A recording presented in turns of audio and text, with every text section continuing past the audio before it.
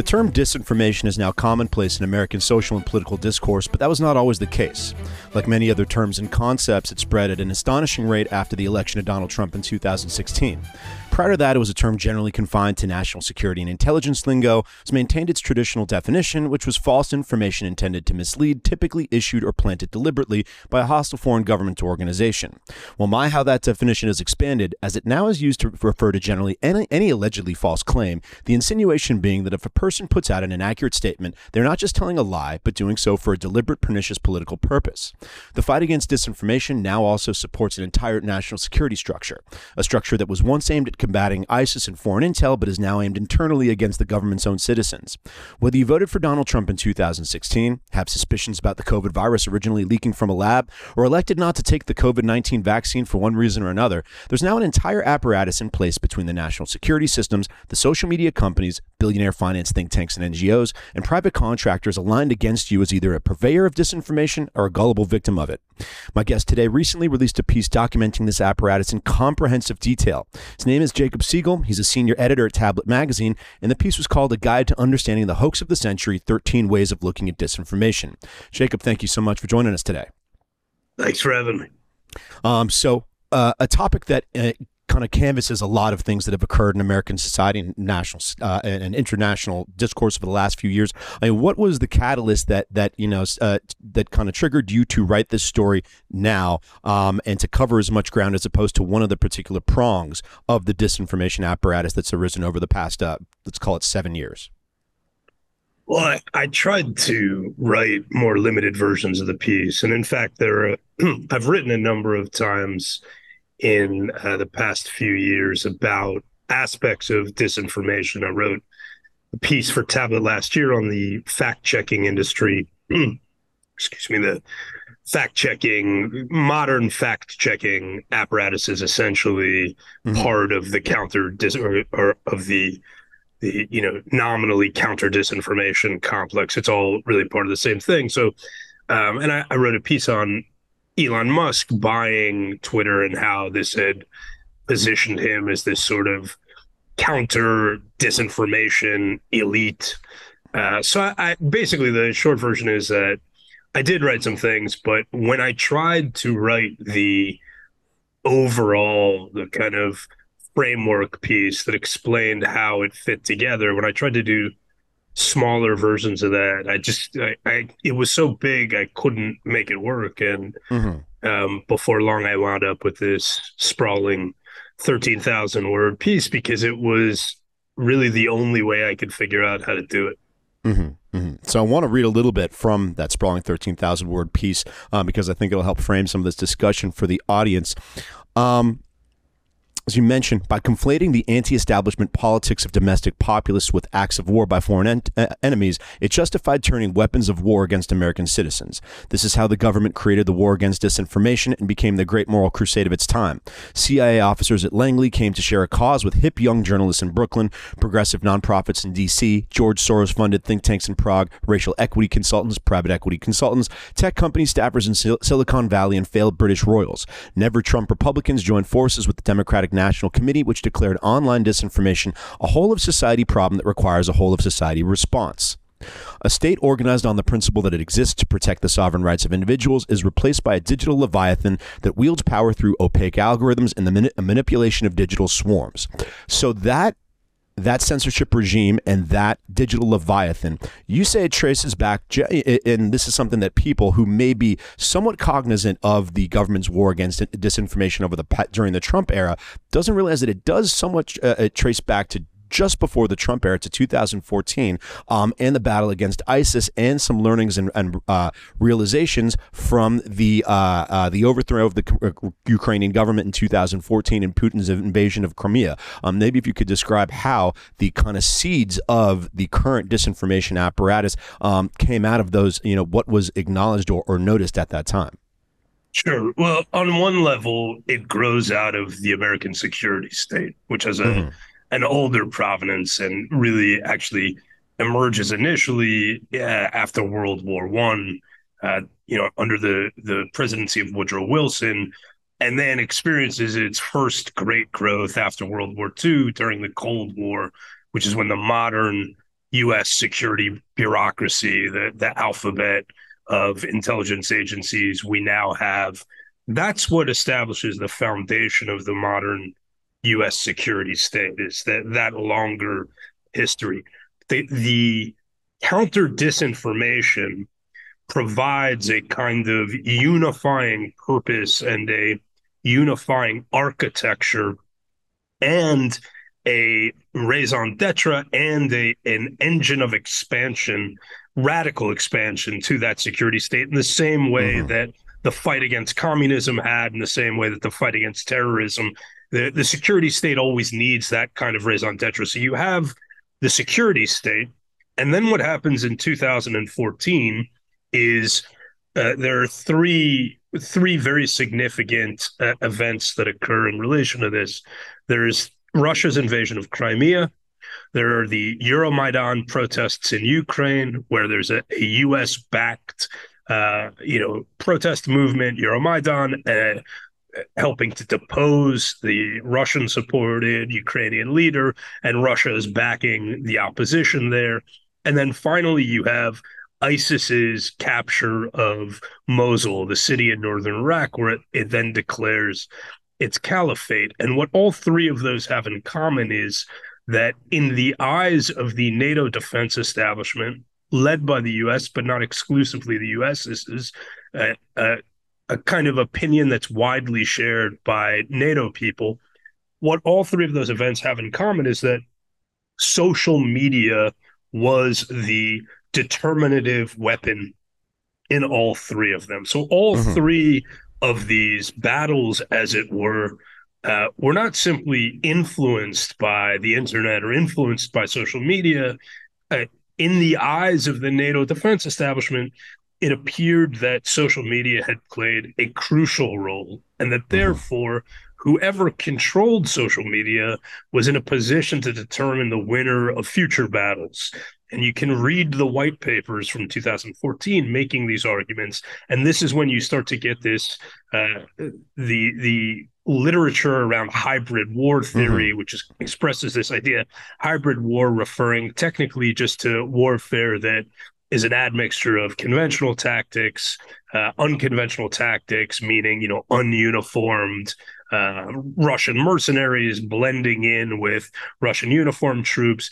But in practice also refers to a mixture of kinetic operations, meaning, physical, conventional military operations, and digital operations, cyber operations. So the idea being that ISIS in Iraq, for instance, had this very active social media campaign, which it used not only to broadcast its exploits and to attract new recruits, but also to demoralize its enemies in Iraq. So by constantly tweeting these incredibly lurid, disturbing images of beheadings and of really just really saturating a certain space on Twitter in particular with the most gruesome images possible, they were sending a message to the remaining resistance forces in Iraq saying, this is what's going to happen. And as it was seen at the time, and I should say that, I was persuaded by this argument myself at the time, it seemed like this really was having a very crucial effect. And Russia was doing the same thing on an even larger scale in Crimea and in Ukraine, but also in the other sort of border territories in the Baltics, border countries, that former Soviet countries that Russia was trying to exert its influence over.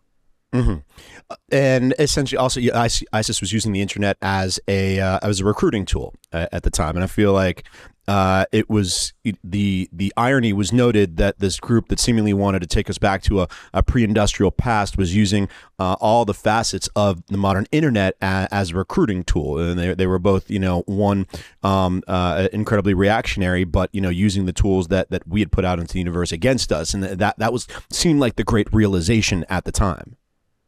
Yeah, that's right. And what it ended up leading to inside the U.S. defense establishment were these efforts to create counter messaging. So this is really as you mentioned initially at the start of this segment, this is really where the seeds of the modern war against disinformation are planted, because the agency inside the US government that led this war against disinformation, that, as you read in that excerpt from my piece, unites CIA officers with journalists in Brooklyn and becomes this whole of society effort. Where that started was with the State Department called the Global Engagement Center, Mm-hmm. Mm-hmm. which Obama created to be the hub of the counter disinformation um, campaign. But before it was called the Global Engagement Center, that same State Department agency, which was led by a former Navy SEAL named Michael Lumpkin, who is Mm-hmm. a counterterrorism veteran inside the U.S. military and government, that same agency was a counter messaging agency, strategic counter messaging agency, whose mission was specifically to counter ISIS messaging. The idea being that, ISIS has its influence and information operations on social media, so the U.S. will do the same. And there are some famous examples of the U.S. trying to essentially sort of troll or counter troll ISIS and it not working out very well. At Mm-hmm. the same time, there were some even lesser known programs, essentially involving sort of U.S. bots, the same things that we later accused Russia of doing, that Russia did do to some extent, the U.S. was doing in the campaign against ISIS, using bots to try and discredit ISIS accounts online. Mm-hmm. And so that Global Engagement Center, that seems to play, something I actually want to go back just another step here, because then in terms of the internet as a tool for that the political or the results of political campaigns or wars or other international events are a result of what goes on social media. That also was originally conceived of in 2008 when the Obama campaign, Barack Obama's presidential campaign, was able to use the internet and its tools and Facebook to great effect. And it was considered a great tool of democracy and progress. And then we saw that the tools of the internet used in the Arab Spring in 2010. The original notions of the internet and social media, these would be democratizing and were forces for good. And that then contrasts with the use of these social media tools that yielded different results, or at least who even says that they're different results? But the election of Donald Trump, seemingly the results that were satisfying to a different segment of the population than the results of the Obama election. But originally, all these people that pop up 7 or 8 years later trying to institute all these censorship measures and kind of meld the intelligence apparatus with the social media apparatus, and they originally were totally in favor of a free and open internet in 2008 when the Obama campaign used it effectively. Is that correct? Well, certainly that's true of the public political officials. So Hillary Clinton is the prime example of this. When Hillary Clinton was running the State Department, she led the internet freedom agenda. So when you talk about social media being seen as this revolutionary democratizing tool during the Arab Spring, that was Clinton's State Department that was leading that charge. And one of her deputies famously, compares social media to Che Guevara as a kind of funny comparison to make, but he means it in a complimentary way. And this is the legacy of the Clinton State Department. So this is certainly true of Clinton, right? That she is promoting the internet as an emancipatory tool in 2011, 2012, and then in 2016 is declaring the internet and social media in particular an enemy of civilization, because all of a sudden it's turned against her. Mm-hmm. When you get to the intelligence and national security officials, it's a bit more complicated, insofar as for them, because they're less moralizing about it initially, and they don't have to make these public statements. They're not running public diplomatic efforts the way Clinton is. They can be more honest, and they're not saying, hey, the internet is great because it's empowering activists in the Arab Spring. What they're saying all along is the internet is the key piece of terrain for controlling the battlefield, for controlling, determining who is going to win in a conflict. So the legacy is mixed in that sense, but what they have in common is, both the public facing internet freedom agenda people, such as Clinton, but as you mentioned, also Barack Obama, because he famously uses Facebook as a key to his campaign efforts. Facebook is bragging about this. Google is bragging about its role in helping to get Obama elected. These are seen as forces for good because they're getting enlightened people elected. But the through line, the common thread is that it is understood that this is how political and military contests are won and lost now. That's their belief anyway, and that needs to be challenged. It's not necessarily true, but it becomes the sort of key unifying belief is whoever controls the internet controls society and really determines the outcome of conflicts. And that kind of leads us to the Donald Trump situation, where in trying to conceive of an explanation for why Donald Trump was successful in 2016, the explanation that they land on is that the Russian disinformation on the internet, right? That was the simple kind of unifying, easy explanation for why American citizens got the decision wrong in 2016. Yeah, that's right. They throw a lot of explanations, excuses, explanations. There are a lot of reasons thrown out to anything really other than trying to honestly interrogate the source of Donald Trump's appeal to American voters. But this is the one they land on, and it becomes the one that everyone can agree on because it has both such tremendous explanatory power. You don't have to prove it. You can throw out all of this spurious evidence, and that's enough, suggesting Russia hacked the election. The press will go along with it. The intelligence agencies will go along with it, which allows the press to go along with it without actually ever proving their case. And of course, eventually, this is all disproved. As we now know, it was not the case that Russia hacked the 2016 election, but it has this tremendous explanatory power on the one hand.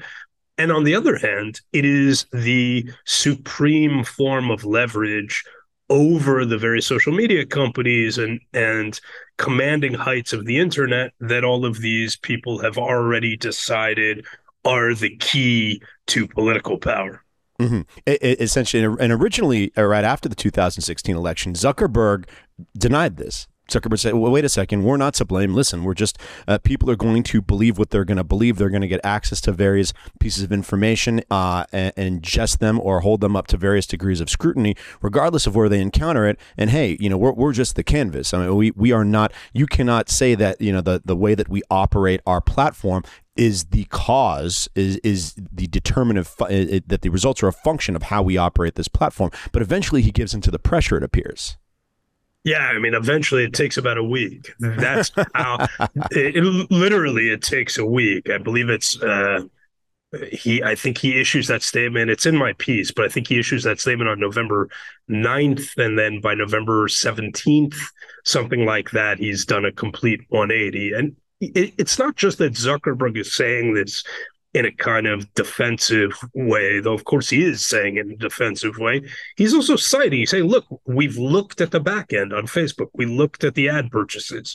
We know what the evidence is of foreign manipulation at scale. And I'm telling you, as the CEO of Facebook, that it didn't occur. Now, he could have been lying. Obviously he had reason to lie, but the crucial thing is that nobody ever proves that he's lying. Yeah. And in fact, all the evidence that comes out over the next few years seems to support his initial statement. That's right, including from some of the various sources that are indicting him and lambasting him initially. So, one of the examples that I cite in the piece is the Washington Post, the day after the election, runs a story about Facebook's role, or it might not be the day, the week after the election, runs a story about Facebook's role in allowing Russian trolls and Russian ad purchases to influence American voters. And then just earlier this year, they ran that was on a big prominently featured story in 2016, and then just earlier this year they ran like a little addendum in their in one of their pull away type sections saying, actually a new report suggests that it had no effect, that Russian troll operations had minimal or no effect. So, and it's not to single out the Washington Post. This is the same story across the American press. You can read Jeff Gerth's account of this in the Columbia Journalism Review. He gives a pretty comprehensive account of focusing on the press's role in this. But coming back to Zuckerberg for a second. So what happens is that the Clinton campaign, and Clinton's digital strategist says this explicitly, the Clinton campaign determines this is where we lost, right? We lost on Facebook, essentially. We lost on social media. So there were alternative explanations. Maybe you lost because you didn't campaign in the upper Midwest, right? Mm-hmm. Like that's what Bill Clinton was saying, actually. Yeah. But no, they decide the key terrain is not where American voters actually live, upper Midwest, wherever else. It's not traditional kinds of political coalition building, the failure there. The failure is not sufficiently controlling the discourse on social media. So they start to spread this message as soon as Clinton loses. Of course, there's already a lot of this being pumped out prior to Clinton losing with fake news and all that, but it becomes the mantra of the American ruling party after Trump wins. And as you mentioned, Zuckerberg says, no, that's not the case.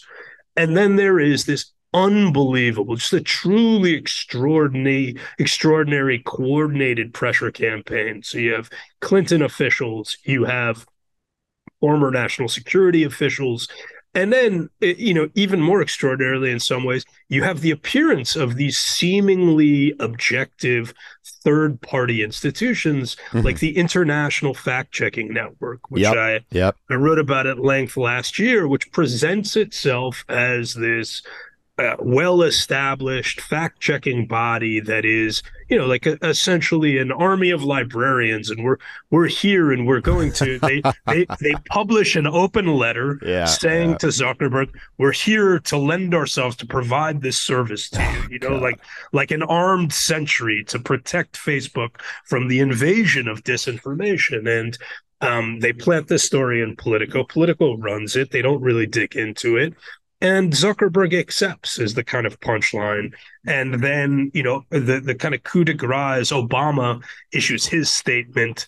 Again, it's within 2 weeks after the election, Obama issues his statement basically saying, the fake news on Facebook swung the election, and then 2 days later, Zuckerberg does the 180, and they let in the fact checkers. He not only welcomes in the fact checkers, he welcomes in. This is what opens the door in Facebook in a significant way to allow the influx of government regulators. So some of those government regulators sort of operate by proxy through organizations like the International Fact-Checking Network, which is an initiative of the Poynter Institute, which is funded by, top Democratic Party funders and operates essentially as much of the NGO and nonprofit space does as an auxiliary of partisan billionaires, in this case, people like Reid Hoffman.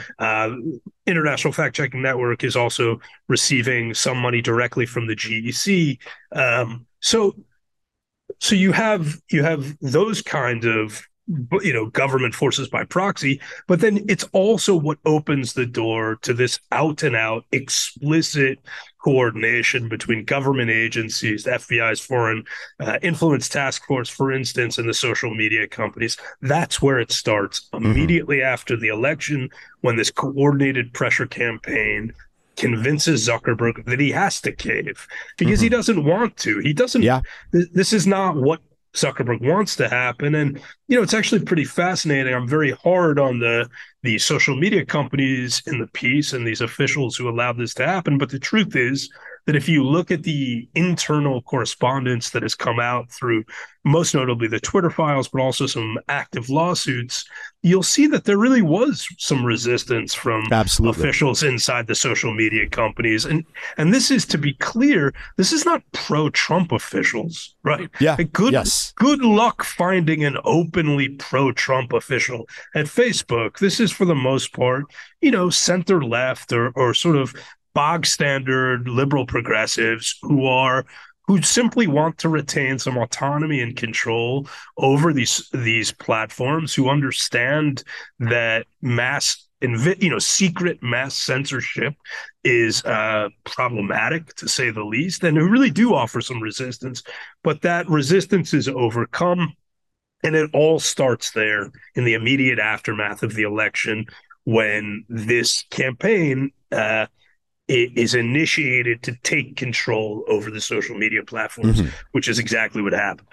And another key facet of that, apparently 2 weeks before Trump took office, Barack Obama still in the seat of the presidency, an ICA, Intelligence Community Assessment, was issued, essentially in furtherance of all this, the idea that the election was a result of Russian or some other foreign actor disinformation, and failure on censorship and content moderation. And that ICA, once again, in kind of acknowledging you talk about hybrid warfare, but kind of the hybridization of the national security establishment and the social media companies, and then becoming almost quasi-governmental actors because they're acting at the instruction and behest of the government and the intelligence community. In that ICA, it appears that it was a complete clown show. It was kind of there's a guy named John Brennan, who was the director of the CIA under Barack Obama.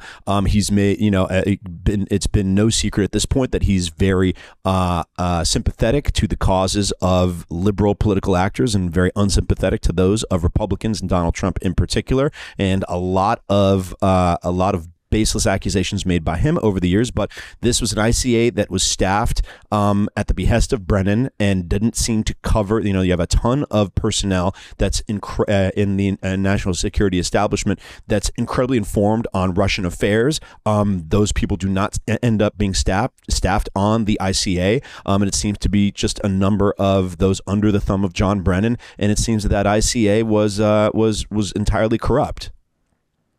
Yeah, no, that's right. It was a political product. So the purpose of an ICA, an intelligence community assessment, is to survey the 17 different intelligence agencies and present the consensus view, or to present a view that reflects the opinions of the various relevant actors, so that you're not getting not only are you not getting one point of view or one ideological slant, as it might be, but also so that you're not getting agency biases, right? So it's supposed to overcome agency biases, not just partisan or ideological bias. But in this case, as you point out, Brennan, who's an Obama appointee, who later goes on to become what he is now, which is an MSNBC analyst, a job he's better suited for. He's well qualified to be an MSNBC analyst. He was not such a good CIA chief. Brennan effectively makes this his own product. So there are, as we later find out, both through a subsequent House investigation and also testimony from Mike Pompeo, Brennan excludes the accounts from intelligence officials, Russia experts inside the intelligence community, who conclude that rather than preferring Donald Trump and intervening in the 2016 election to help Donald Trump get elected, which is the sort of false yet foundational claim that goes into the ICA. And that's what then can be cited in countless subsequent media reports that can point to the ICA to legitimate their own claims that Trump is a Putin agent. And really, that is a absolutely critical document that uses the Steele dossier. It's Brennan who makes the decision, Pompeo says, to use the Steele dossier, the totally spurious Steele dossier that was largely based on testimony from not even from actual Russian sources. Steele was talking to Danchenko's a DC think tank employee. Extraordinary stuff. But And in was a paid addition for to that, it was a paid for private document. I mean, Christopher that's Steele, right. like anybody else, just like someone who you hire to paint your house, was trying to make sure that he delivered the service that he was being paid for. And he certainly did. And he certainly did. But, you would think that maybe a higher level of that service, you would at least talk to some Russians. But in Steele's case, he's hired in this mercenary manner by Perkins Coie and Fusion GPS through the Clinton campaign. But his sources, his Kremlin sources, it's incredible. They work in Washington, D.C. They're D.C. think tank employees. So or the primary source. So that's the ICA that Brennan produces, and he excludes the account from Russia experts who say that actually Putin preferred Clinton because she was the more Yes. predictable, Well, also candidate. and more prominently, I believe, and this has been well documented that everybody ignored, and I think is the key facet to understanding this. Nobody, including Vladimir Putin, thought Trump was going to win. He thought Clinton was going to win. Right. That's right. Everything he did was with that result in mind. He thought there was no legitimate chance that Trump was going to win. Right. He was wrong in the same way that a lot of other people were wrong, but it made sense at the time to assume you bet on the more likely winner, and you bet on the more predictable political actor. And there was good reason for Putin to think that a Clinton White House would have been more amenable to its own priorities, not because Clinton was a Putin agent, but because, they understood sort of how to grease those wheels, whereas Trump was something new. Yeah. Yeah. And also there was a case being made that, to the extent that there was pro-Trump commentary or activities emanating from the Kremlin, it was really to damage Hillary Clinton for, or kind of make the ice under her feet a little less sturdy when she did, because Putin was going to have to deal with her, and anything that put her in a more compromising position as the president of the United States would have benefited Putin's strategic concerns.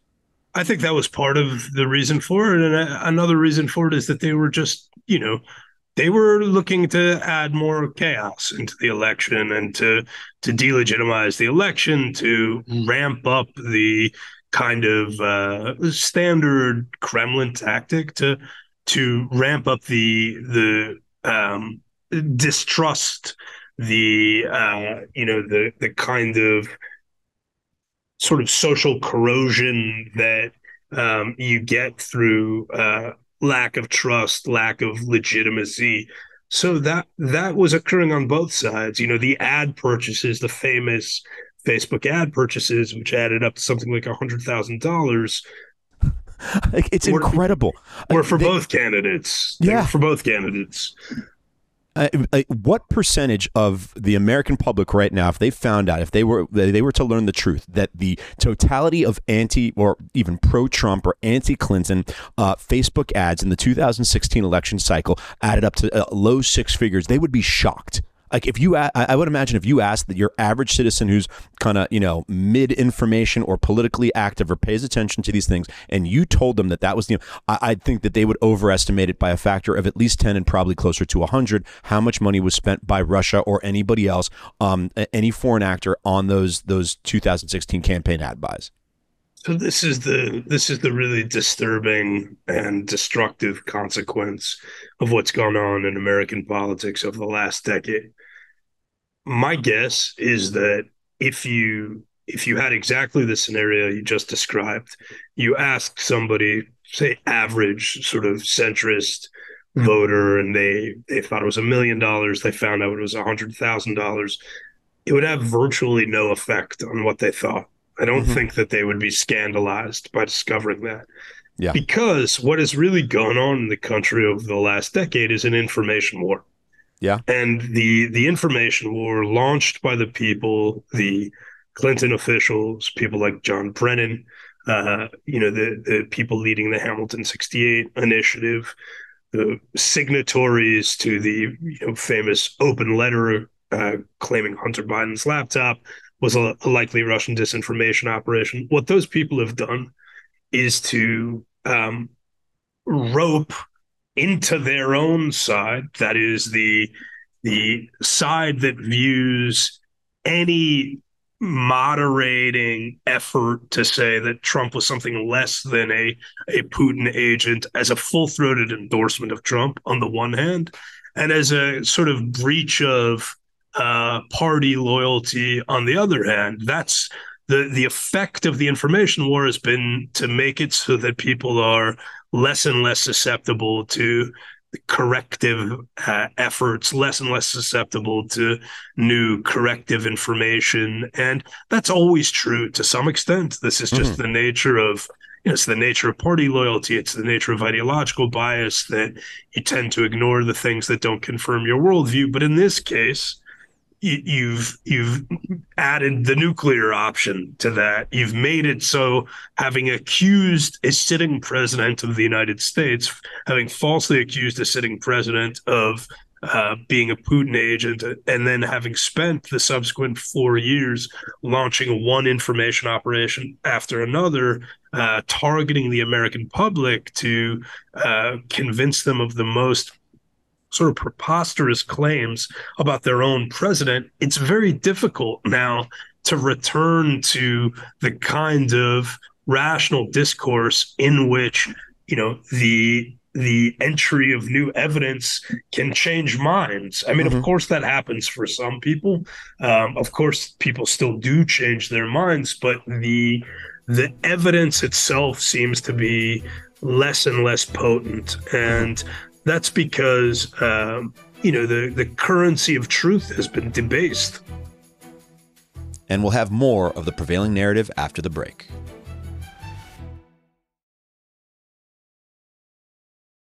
So let's look at some of the other actors in the Traffic jams, tailgating, pileups. Ugh, the joys of driving.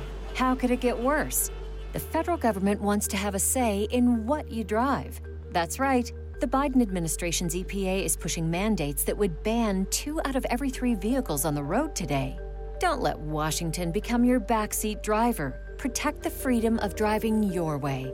Visit EnergyCitizens.org. Paid for by the American Petroleum Institute. This new information war. One who is a member of the national security establishment, Clint Watts. He figures prominently into this, into these battles. How did he arise here, and what has his impact been? Clint Watts is a former FBI official, also a former U.S. Army officer, and he really came to prominence in 2014, that during exactly that period that we were talking about earlier in the program, as a proponent of hybrid war theory, and a guy who was really, helping to push a certain narrative in the media. I shouldn't say push a narrative, that's a little bit too cynical, perhaps. He was a counterterrorism expert who was offering a framework to understand how ISIS was using social media, Russia was using social media. I don't think he was a plant who had, I don't think that the counter-disinformation regime is a sinister plot led by Clint Watts. That's why I pulled that back a little bit. I think he was a guy who was prominently explaining that, including to me, by the way. I was at the Daily Beast at the time. I wrote some pieces on this. I went back. I had been in Iraq in 2006, 2007 as a soldier. I went back as a reporter in 2014 and wrote a bunch of articles about the ISIS campaign. And I was interested in the social media aspect. And Watts was one of the people who I took very seriously, because he's smart and well-spoken, and what he was saying was convincing. In retrospect, I think that he was wrong about a number of very critical things, but he had a way of explaining this, and he was early to seize on the significance of social media. So that's how he came to prominence. He came to prominence talking about ISIS and Russian social media campaigns in 2014, 2015.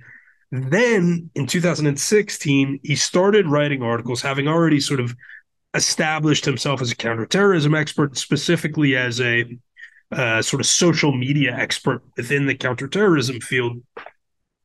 He then wrote a number of articles, including one very influential article for the Daily Beast, in which he lays out the case that the Kremlin's influence operations on social media, using Twitter accounts principally, and Trump-aligned supporters on Twitter have become indistinguishable. That their narratives and their rhetoric has converged such that it's no longer possible to tell the Trumpkins, as he refers to them derisively at the time, apart from the Kremlin trolls. You can't overstate, first of all, how what an incredibly irresponsible claim that was to make in the way that he made it, and also the impact that it had, because what it did was to establish this conceptual framework, establish this conceptual and rhetorical framework in which simply because people who were described as Kremlin trolls and people who were described as Trump supporters agreed on certain things, one was then led to believe that there was some larger ideological convergence, and that behind that ideological convergence, there was an even more sinister coordination involving the candidate himself. And there are all of these circumstantial leaps, right? The case is never proved at any one of these stages, but there are all of these circumstantial leaps, so you can elide all of these very significant differences. The principal difference being that you're dealing with U.S. citizens protected by the Bill of Rights and the Constitution in one case, and foreign actors in another case. So even if they are agreeing on certain matters, it doesn't matter if they're agreeing in terms of whether the rights of those U.S. citizens are still protected. They still have free speech, even if they are agreeing with the Kremlin on certain matters. Though, of course, if you took it a step further, the supposed convergence between Trump supporters and Kremlin trolls and Kremlin information operations was always fairly superficial. It was, insofar as both were saying the U.S. should get out of the Middle East and criticizing NATO and Hillary Clinton. Okay, yeah, of course, there were convergences, but that doesn't mean that the average Trump supporter had become indistinguishable from the average Kremlin operative. That was an absurd claim to make. But because you're dealing with these digital phenomena that operate at some distance from provable reality in the first place and involve anonymity and questions of what's a bot, what's a real person. There are all all of these aspects of the argument built in that involve simulation and dissimulation, and that seem, as is often the case when people talk about things occurring online, that make it easier to elide certain empirical and factual matters that might really ground things in reality and might get in the way of some of these broad and sweeping assertions. But nothing got in the way in the event. Nothing got in the way. This article that Watts published sort of set the stage. It was foundational in much the same way that the Brennan ICA was foundational in establishing this idea and this rhetorical framework in which Trumpkins and the Kremlin were aligned. The next step occurs in the summer of 2017 when Watts reemerges publicly as the figurehead of this initiative called Hamilton 68, which presents itself as a dashboard on Twitter tracking Russian influence online. So in 2016, Watts, and he's actually the co-author along with another guy named Andrew Weisbrod. In 2016, they co-write this piece saying Trumpkins and the Kremlin have converged and are indistinguishable. And then in 2017, a year later, Watts reemerges as the figurehead of Hamilton 68. And Hamilton 68 claims to be in possession of a list of 600 confirmed Russian accounts on Twitter, and that having in its secret accounts, it'll never disclose the names of those accounts, and that being in possession of this list of accounts, it can then trace out this much larger network of Russian influence. And as it turns out, and we know this because Twitter executives did their own reverse engineering of the list, since Hamilton 68 would never release it, it was largely a list of, sort of conservatives, normal American accounts. That was the claim that this was the secret document that they were in possession of was like a hardened Russian agents was disproved by Twitter officials when they reverse engineered it, but it was used to claim that a much larger network of people, much larger than 600 rather, was spreading Russian propaganda, was acting as sort of fellow travelers and useful idiots for the Russians by spreading their message. But it was all, in the words of Twitter executive Yoel Roth, it was bullshit. And this is the term that he uses in internal emails that are only disclosed years later in the Twitter files that Matt Taibbi publishes. But so that's Clint Watts. Clint Watts is the guy who, through his early work as a social media and counterterrorism expert, and then even more importantly, through his role at Hamilton 68, becomes sort of the leading counterterrorism analyst, the public face of the idea that Russia has infiltrated Twitter and that now you can't trust, essentially, it's like sort of Red Scare paranoia. Yeah. Your neighbor might be a communist agent, right? The guy you're interacting with on Twitter, if he doesn't immediately pledge allegiance to John Brennan and whatever neoliberal pieties, might be a Kremlin agent. And this is what Watts helps to establish. It's worth saying, just in summary, that Watts that was put in this position with the help of even more prominent people. So Watts is not ultimately the guy leading this effort. Michael Hayden writes about Watts in his book. And Michael Hayden, former CIA director? Former CIA director. I think he was also former NSA director. Hayden is a principal architect of the mass surveillance in the United States. He's one of the most senior intelligence officials in the country's history. He's an incredibly powerful and important figure who champions Watts, who essentially compares him to Paul Revere sounding the alarm. and Hamilton 68 itself is an initiative of an organization called the Alliance for Securing Democracy that emerged in 2017. And again, it's one of these, just like the International Fact-Checking Network, it presents itself, it has this sort of veneer of being, a civic-minded, nonpartisan. We're just here to protect the integrity of America's elections and keep Russian influence out, which is on its face, a laudable goal. We don't want foreign interference in elections, but is in fact, it's a partisan information operation, because the whole goal of it is to dramatically exaggerate the scale and impact of that Russian influence, to discredit Donald Trump, delegitimize Donald Trump, and restore to power the kind of centrist, technocratic establishment that Trump threatened and that they represented. Mm-hmm. And so you make an interesting point going back to Watts about, essentially a lot of, for the average citizen out there trying to make sense of all this, a lot of people kind of default, and I don't necessarily blame them at first, for the notion that there is some incredibly sinister coordinated effort by wrongdoers who want to see negative results, right? That want, for one reason or another, are incentivized for the corrosion of trust in America's institutions and, impact to the body politic, what have you. And a lot of that is leveled against George Soros. But I think people are out kicking their coverage and not understanding that this is just basic careerism.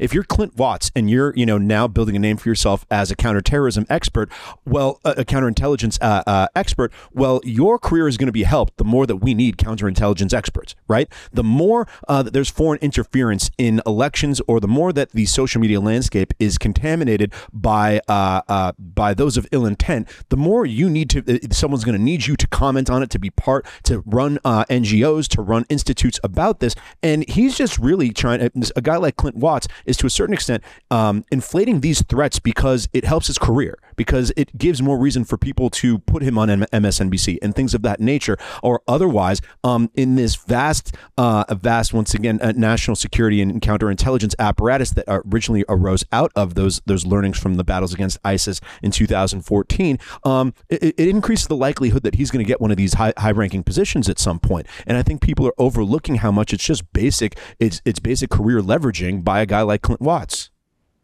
Yeah, I think that'll take you 90% of the way in understanding what's going on. There might be another 10% with people like Hayden, who's the actual former CIA chief who championed Watts, where there's something beyond careerism. There might be some grander strategy for a very small group of people. But for the vast majority, yeah, it's exactly right. It's about protecting institutional position. And even with somebody like Hayden, by the way, it's not that grand strategy might not be nefarious on its face. It might be nefarious on its face, but I just mean that there's something beyond that basic default to self-interest and class self-interest. But for 90%, certainly that's the case. And, that has a very powerful effect on how you see the world. So Absolutely. it's not just that for somebody like Watts or even lower level counterterrorism officials that they're incentivized to hype the threat to the public because they know that it will expand the budgets. They themselves are more likely to perceive the world in those terms. Yeah. Because they filter what they understand of the world through their self-interest. Mm-hmm. So it has that kind of mutually reinforcing quality. Clint Watts doesn't necessarily know that he's lying, or at least it might be something that he can repress just enough beneath his conscious mind that he believes, wait a second, I have some plausible deniability. There's a chance that I'm correct about what my insinuations or claims about where this information is coming from. And although it serves whatever reasons for skepticism there are, I'm going to dismiss those, even though they do kind of bubble just below my conscious mind. Yeah, I think by all accounts, that's probably the case. I mean, certainly pleasant enough in my interactions with him. He has a reputation as being on an interpersonal level, like a decent guy. So I don't think that I don't regard him as, I'm quite harsh in my analysis of what he did in the piece, fairly so, I think. But none of it's personal, and none of it has to do with his personal motivations or character. Mm-hmm.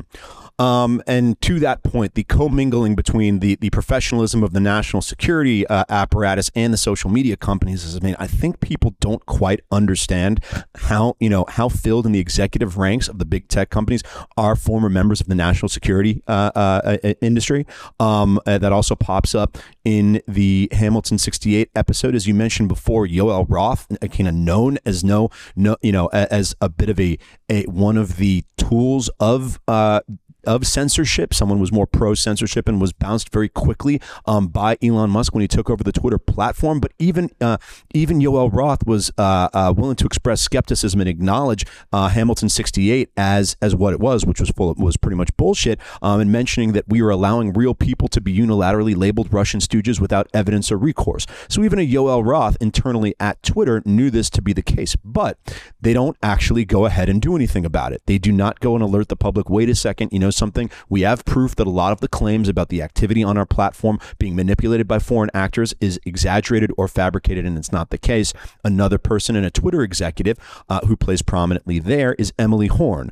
Internally at Twitter, she had formerly been a director of strategic communications for Obama's National Security Council, then somehow finds her way over to Twitter, and she is an executive there, and she internally pushes back against the Roths and other Twitter executives who want to be more public, or at least more active and lean in on the falsehoods, on combating the falsehoods of a Hamilton 68. She says, no, we need to be a little careful. We can't publicly come out. We don't want to be identified as taking the opposite position from the Alliance of Securing Democracy. This is a bad public relations decision by us. And you've got a ton of these people who are who do envision their future career and their success as bouncing back and forth between governmental positions and communicative or trust and safety positions at the social media companies, who are influencing policy in these decisions out of some seemingly nefarious, careerist motivation. Maybe you could tell us a little bit more about Emily Horn and the decisions internally at Twitter in regards to Hamilton 68.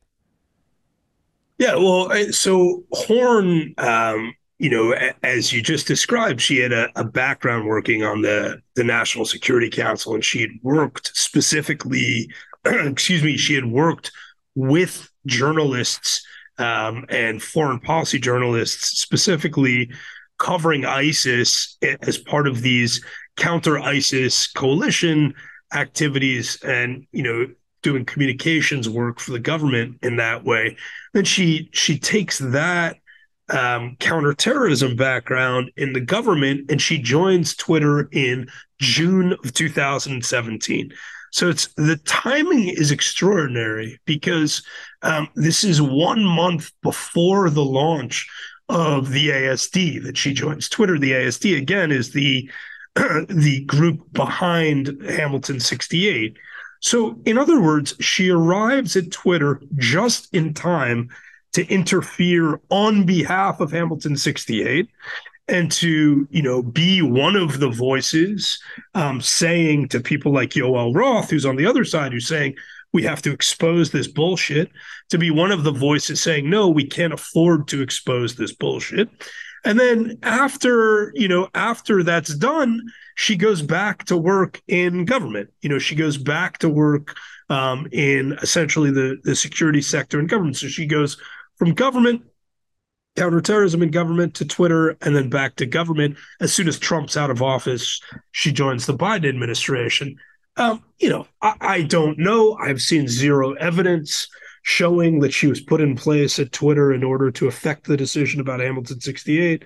So I don't have any direct evidence showing that. I do think that it's circumstantially extraordinary. And I also think that the flooding of these companies with people like Horn was, precisely to grant the government that kind of leverage so that there was a social circuitry built up connecting the higher levels of the national security establishment to the higher levels, decision-making levels at these companies, so that when it came time to make a decision about something like Hamilton 68, you weren't talking to strangers. If you were the person in government looking to push a button on something like that, you knew the people, you knew people there. And of course, if you're the person at Twitter who's carrying out that kind of role, having carried it out, you're then in a good position to get a bump up in the national security hierarchy when you get back into government work. So, yeah, that is one story, and there are countless others like it. And just if people aren't familiar, the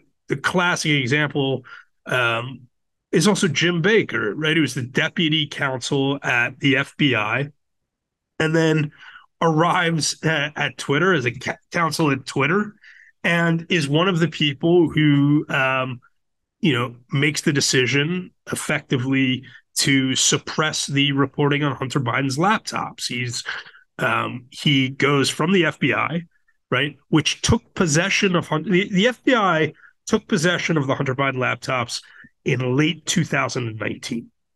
So all of the the supposed investigations into Hunter Biden's laptops, which we now know definitively you have to be an absolute, like a real diehard fanatic to not acknowledge at this point that the Hunter Biden laptops were authentic.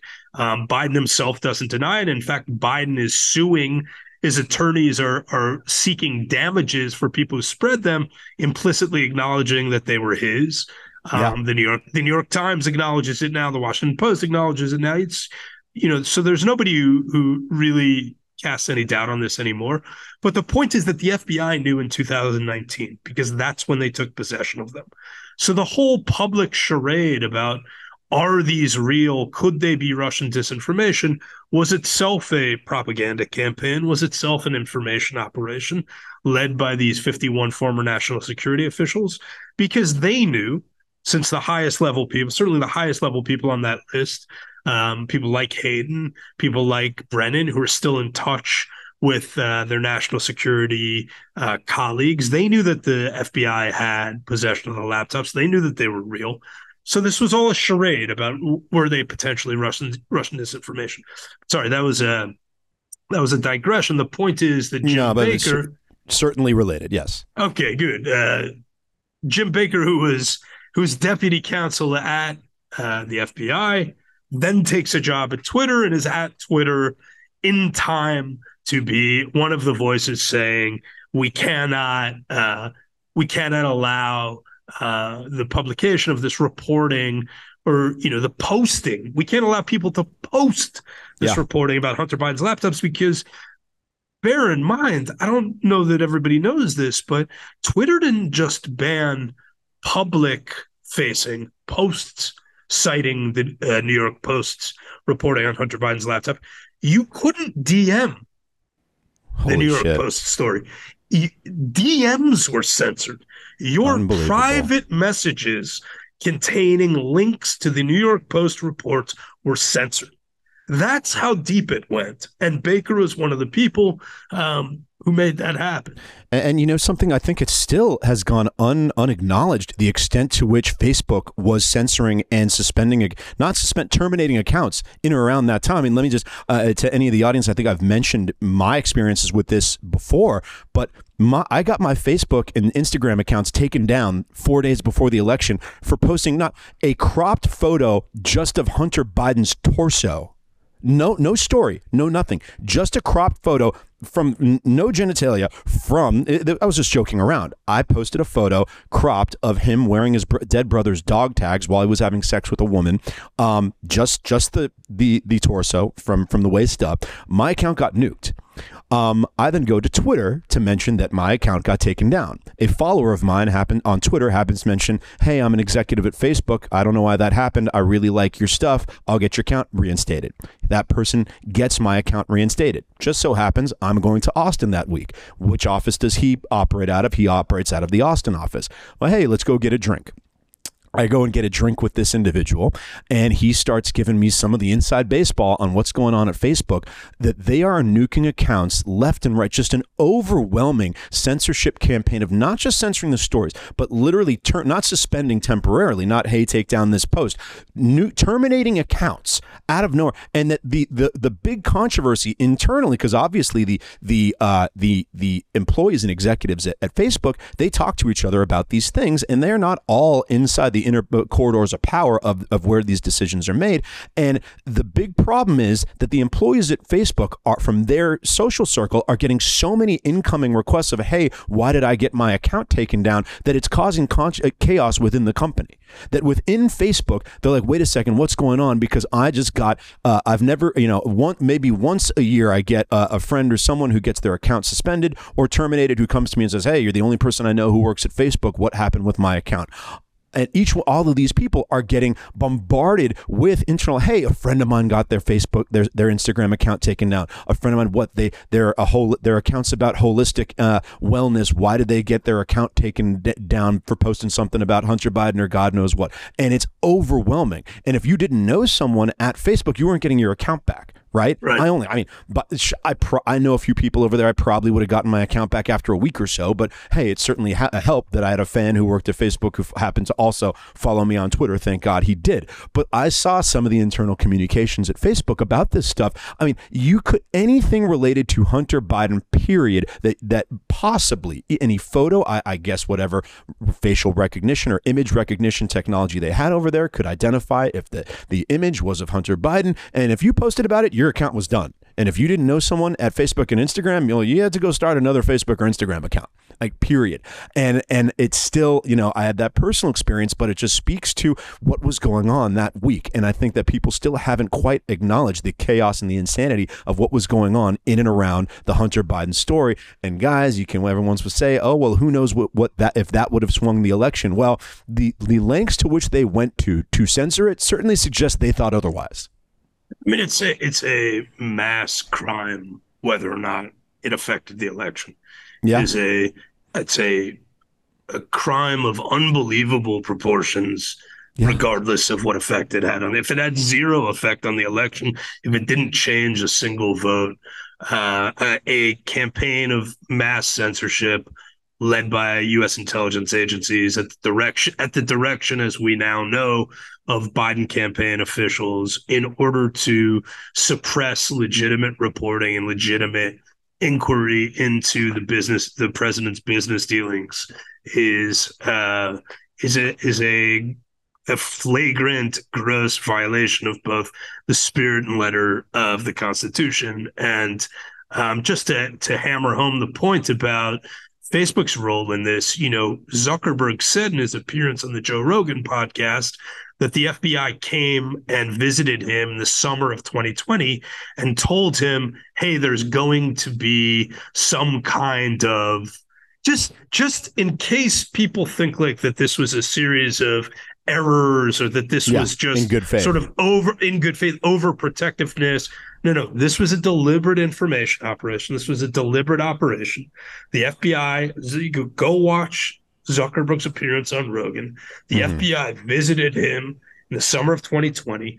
They essentially told him what was happening, preparing him, giving him the early indication so that he would fall in line when it happened.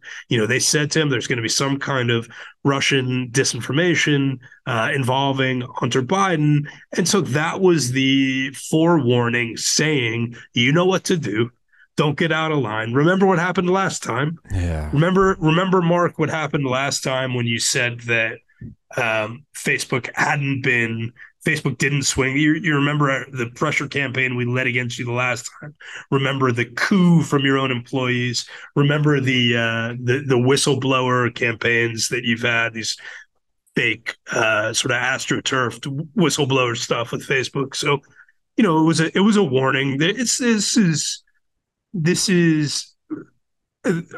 it's a crime. There's no other way to describe it. It's not overzealousness. It's not merely censorship censorship might be bad enough, but it's not necessarily illegal. This is election interference. No, and it's continually framed once again. But they always go for the plausible deniability that, hey, as a lawyer, I'm going to put it in terms of probable cause, right? And the thing that we had probable cause to believe that something was going wrong, that this was Russian disinformation, and we made a mistake and we screwed up and we ended up being factually incorrect, but it was done in good faith based on some standard could qualify as probable cause. Nothing could be further than the truth. They knew they were either one, grossly negligent, or two, willful in their dismissal of facts to the contrary. They knew what they were doing was wrong. They knew it was manipulative, and they knew that it had no factual basis. And if they, to the extent that they didn't actually consciously know, it was close enough that they should have known, and they had no justification in doing what they did whatsoever.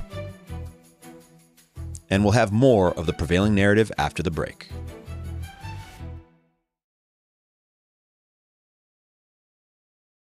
We've been framing this all in terms of a lot of the ongoings between Donald Trump and his election and his administration and his attempt to get reelected in 2020. But this really kicked into high gear, as you mentioned, in regards to the COVID-19 pandemic. As you mentioned, by 2020, the counter-disinformation machine had grown into one of the most powerful forces in American society. Then the COVID-19 pandemic dumped jet fuel into its engine. I think a lot of people, certainly a lot of people who may be listening to this podcast right now would agree with that. Many people who might have not been as sympathetic to the claims of interference or malfeasance on behalf of the social media companies in censoring things around Donald Trump, and then were really given a wake-up call when COVID-19 came around. Maybe if you could tell us a little bit about how this apparatus was put into action against the American people and against the truth in regards to the pandemic. So having built up this censorship apparatus and what's really an information control apparatus based on the threat of foreign disinformation, that's where it all starts. It's Russia, it's foreign disinformation. But having built this machinery, having emplaced government regulators and FBI agents inside of the social media companies, you now have a machinery that can censor anything, that can control information about anything. And COVID is the next pretext. It's the next emergency. It's the next existential threat. And there's a kind of seamless transition. And this is when you get the sort of major rhetorical pivot from disinformation to misinformation. Mm-hmm. And then you have the later addition of malinformation, meaning referring to information that is true, but is, used to do harm. Yeah. So it's a like even all of my adolescent years reading dystopian science fiction novels hadn't prepared me for just how on the nose this was all going to be. Yeah. But it's as you mentioned, as you say, dystopian in principle, totalitarian in practice. That's right. And that's exactly what it was. And so you have the Election Integrity Project, which is, put together for the 2020 election and is this government-directed effort that brings together these non-governmental organizations. Graphica is one of them, which is this what started out as a digital analytics counter messaging company with DARPA grants that was involved in the counter ISIS campaign. Stanford University, the Stanford Internet Observatory.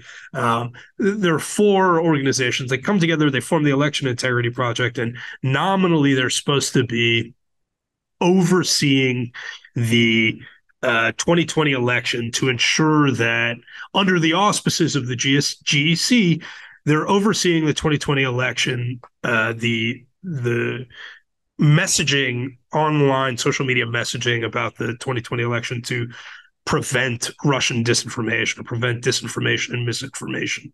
And it's just hard to compress all of this, but basically to give a very short history of how this came to be, in 2017, in early 2017, as one of his last acts in office, the outgoing head of the Department of Homeland Security, Jed Johnson, declared that he was placing all electoral infrastructure in the United States under the direct control of the Department of Homeland Security. And he did this under the claim that there was a threat to the electoral infrastructure. And so he had been trying to push this through for months. There was significant pushback from local stakeholders who said this would be a usurpation of their local political autonomy and sovereignty by the federal government. And the way he got around that resistance was he just did it unilaterally right as he was leaving office. Having done that, having said that now all electoral infrastructure in the United States is directly under the control of the federal government, Department of Homeland Security, the next move was to say, and by the way, the internet counts as critical electoral infrastructure. So, in other words, the internet was placed through this administrative coup, through this bureaucratic stroke. The internet itself was placed for the purposes of ensuring electoral legitimacy. Protecting the electoral infrastructure was placed under the control of the federal government.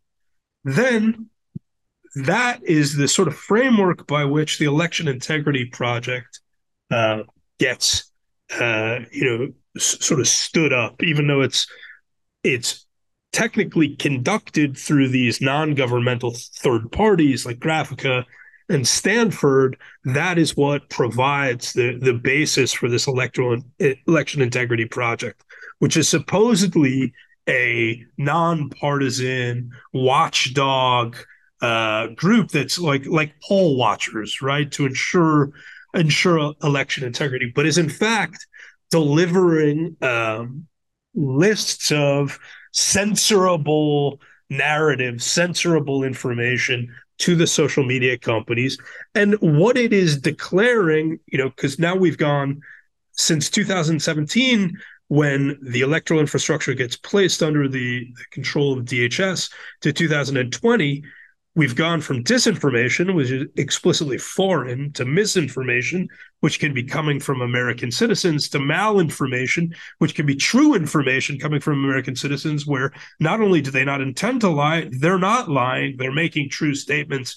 They're just, ostensibly being, contextualized in ways that are misleading. So that's how you get the framework of NGOs, universities, private organizations coming up with these mass censorship orders through the auspices of the federal government to deliver to the social media companies, right? All of that then gets shifted from the elections to COVID in what's called the virality project. So that's the transition that occurs.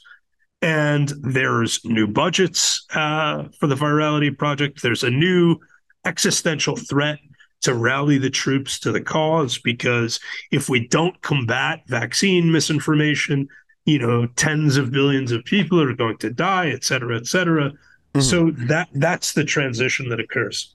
And it's all, once again, similarly about making messages subservient to whatever is put out there through neoliberal international institutions such as the World Health Organization, right? I mean, the initial suspicion around the government messaging or the social media apparatus messaging on COVID was that, wait a second, why is everybody censoring the notion that this might have leaked from a lab? And why is the World Health Organization not conducting an actual experiment into the origins of this virus, and why is the messaging around that smell like bullshit, for lack of a better term, and then very much turned out to be bullshit. And it seems that I think Facebook at one point was crafting its censorship and content moderation policies that anything that ran contrary to the messaging of the World Health Organization was deemed taboo or persona non grata, and that that's what it continually is that this subservience to whatever institution can be, that whatever institution seems to be the expert, or at least the consensus expert, based on some false consensus of whatever the topic happens to be. This organization, whatever message they land on, is the message, is the correct message, and we are going to censor anything that seems to that would threaten to impeach that message. Yeah, precisely, because the social media companies themselves just want to protect their own power and position. And the way that they do that is by satisfying the ruling party. And so, or satisfying the sort of ruling establishment, if you're looking at it on a global scale. So that it's like Facebook doesn't have a particular vaccine agenda. Twitter doesn't have Twitter is not looking to take sides on lockdowns. They want to maximize their user base. They want to maximize their freedom of maneuver and maximize their profits ultimately, and the data that they have access to. So where then do the judgments, do the decisions on what counts as misinformation and disinformation come from? And it comes from the mouthpieces of the ruling establishment, who the social media companies have to satisfy in order to protect their position. So, yeah, they defer to the WHO, they defer to whomever at any time, even if those organizations are, reversing their positions every 6 months, right? You could take masking as an example. It's 1 month, it's misinformation to say that people should go buy masks, right? Because as Anthony Fauci later admitted, he had lied to the American people about the efficacy of masks. Mm-hmm. This is what he said in his interview with the New York Times, that he ran contrary to all his messaging and statements about masks prior to 2020. Right, because there was a shortage of N95s and they need to hoard them. So, but what that means is that if you're in a position of having to determine who should get censored for violating misinformation and disinformation, protocols, that it's you don't want to have to make that decision for yourself. That creates tremendous liability. So you want some kind of organization to be in the position of having to make those decisions, and it ends up being a pure subservience to the ruling party interests is one way to look at it, or another way to look at it is an unchecked extension of the power of the ruling establishment vis-a-vis the communications platforms, where there ought to be free and open discourse taking place, but where instead whatever these organizations say is the rule of the land, even if it's changing constantly. Mm-hmm. And the COVID phase presents an interesting example because it existed essentially, maybe 40% during the tenure of Donald Trump, and then about 60% once he was removed and Joe Biden was placed in office. And so in looking at the social media companies as quasi-governmental actors, because they're taking instruction and operating at the mandate of whoever's talking to them from the government, I mean, obviously that kicked into high gear once the vaccine was available and Joe Biden was in office. And you could tell us in a little bit of this was revealed in the Twitter files, in the government and the Biden administration creating its blacklist and identifying people it considered enemies of the state in terms of COVID misinformation or disinformation. One very prominent one being Alex Berenson, who had his Twitter account suspended for making an entirely accurate statement about the vaccine not preventing transmission. Although, I think Berenson did make a lot of other inaccurate statements, but those weren't the ones that he had his account removed for. Maybe if you could tell us a little bit about those, about Twitter during the vaccine phase of the pandemic, operating at the behest of the Biden administration.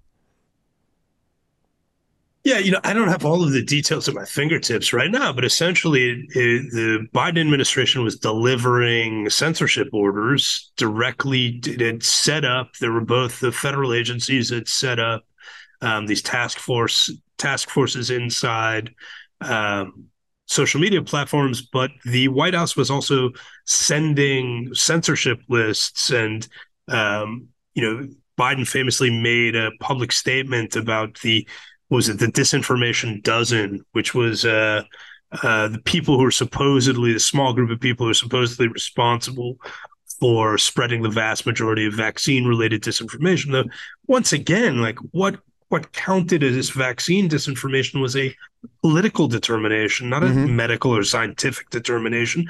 If you said at the time that vaccines didn't stop transmission, as was then the claim of the public health authorities, but we now know was not the case, that the vaccines did not prevent transmission, that would have qualified as misinformation, and you would have been targeted and potentially censored.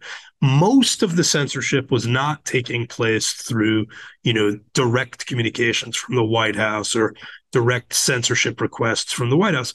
Most of the censorship was taking place through implicitly the requests of the White House or the priorities of the White House vis-a-vis organizations like the Virality Project, which grew out of the Election Integrity Partnership, which was this large-scale, multi-organizational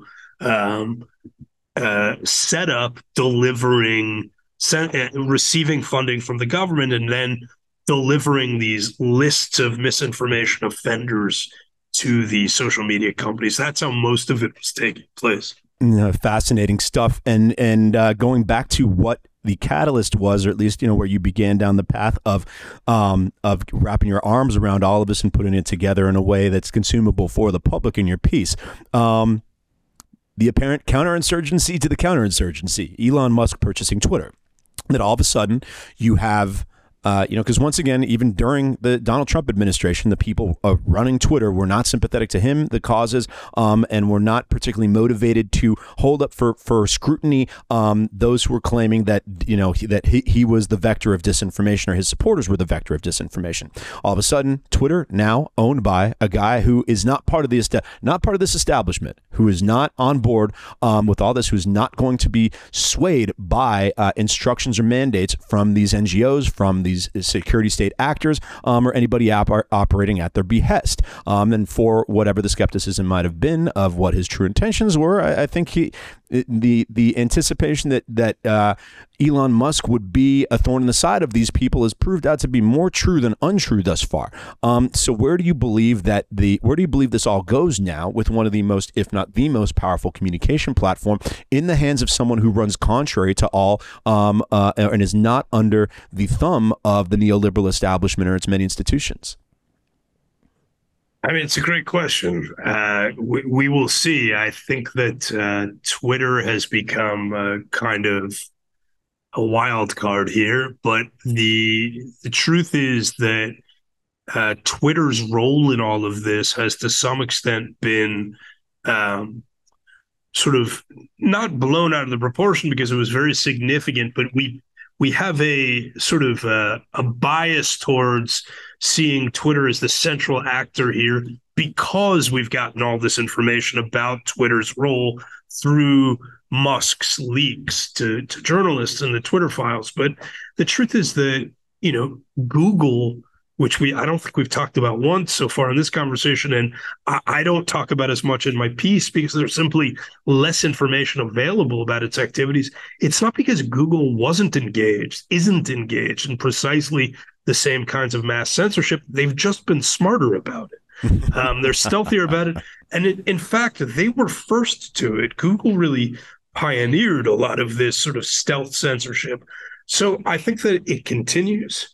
It increasingly becomes a AI-driven effort to capture, I put this in quotes, misinformation and disinformation on the wire, as it were, meaning you develop these algorithms that can detect what has been labeled misinformation and disinformation at scale, and then censor it before it even reaches the public. So rather than having these sort of very labor-intensive, what we have now, which are like, factories of NGO workers scanning through social media posts, looking for specific hashtags or narratives or claims, et cetera. And of course, some of this has already been automated, but you'll have a truly automated version.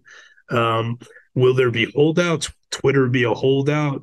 It may very well be. We'll see how long that lasts. But I think that the real test is going to be what happens in 2024 with the election. And unfortunately, we may not know the results of that test until years later, because, of course, all of this will be happening in secret, away from the responsible, what should be the responsible mechanisms of democratic transparency. Mm-hmm. The 2024 election, maybe the only election that's going to occur during this interesting kind of transition phase, during the Elon owning Twitter phase of the story of disinformation and social media communication policy, but before AI is really taken off. Might be the only one, and will be fascinating to see what the results are, and not just the electoral results, but how social media and internet communication factor into it. Jacob, thank you so much for joining us here today. This was fascinating, and I think people can gauge from this discussion quite the scope of your piece and what you tried, what you tried to kind of co-opt and place in front of people to understand a lot of what has transpired in American life over the past 7 to 8 years, and the very prominent role that social media plays in it. And so once again, Tablet Magazine senior editor of the piece is a guide to understanding the hoax of the century, 13 ways of looking at disinformation. Jacob, if maybe you want to tell everybody where else they can find you. Thank you, Matt. It was a pleasure talking with you. You can also check out, I do a podcast called Manifesto, a podcast with the novelist Phil Cly. You can check me out there as well. Fantastic. Everybody, this is The Prevailing Narrative. I am Matt Belinsky. Once again, you can listen and subscribe to The Prevailing Narrative on the iHeartRadio app, Apple Podcasts, or wherever you're listening right now. Make sure to follow me on my socials at Matt Belinsky, MattBilinsky. Thanks once again so much, everybody. This is The Prevailing Narrative.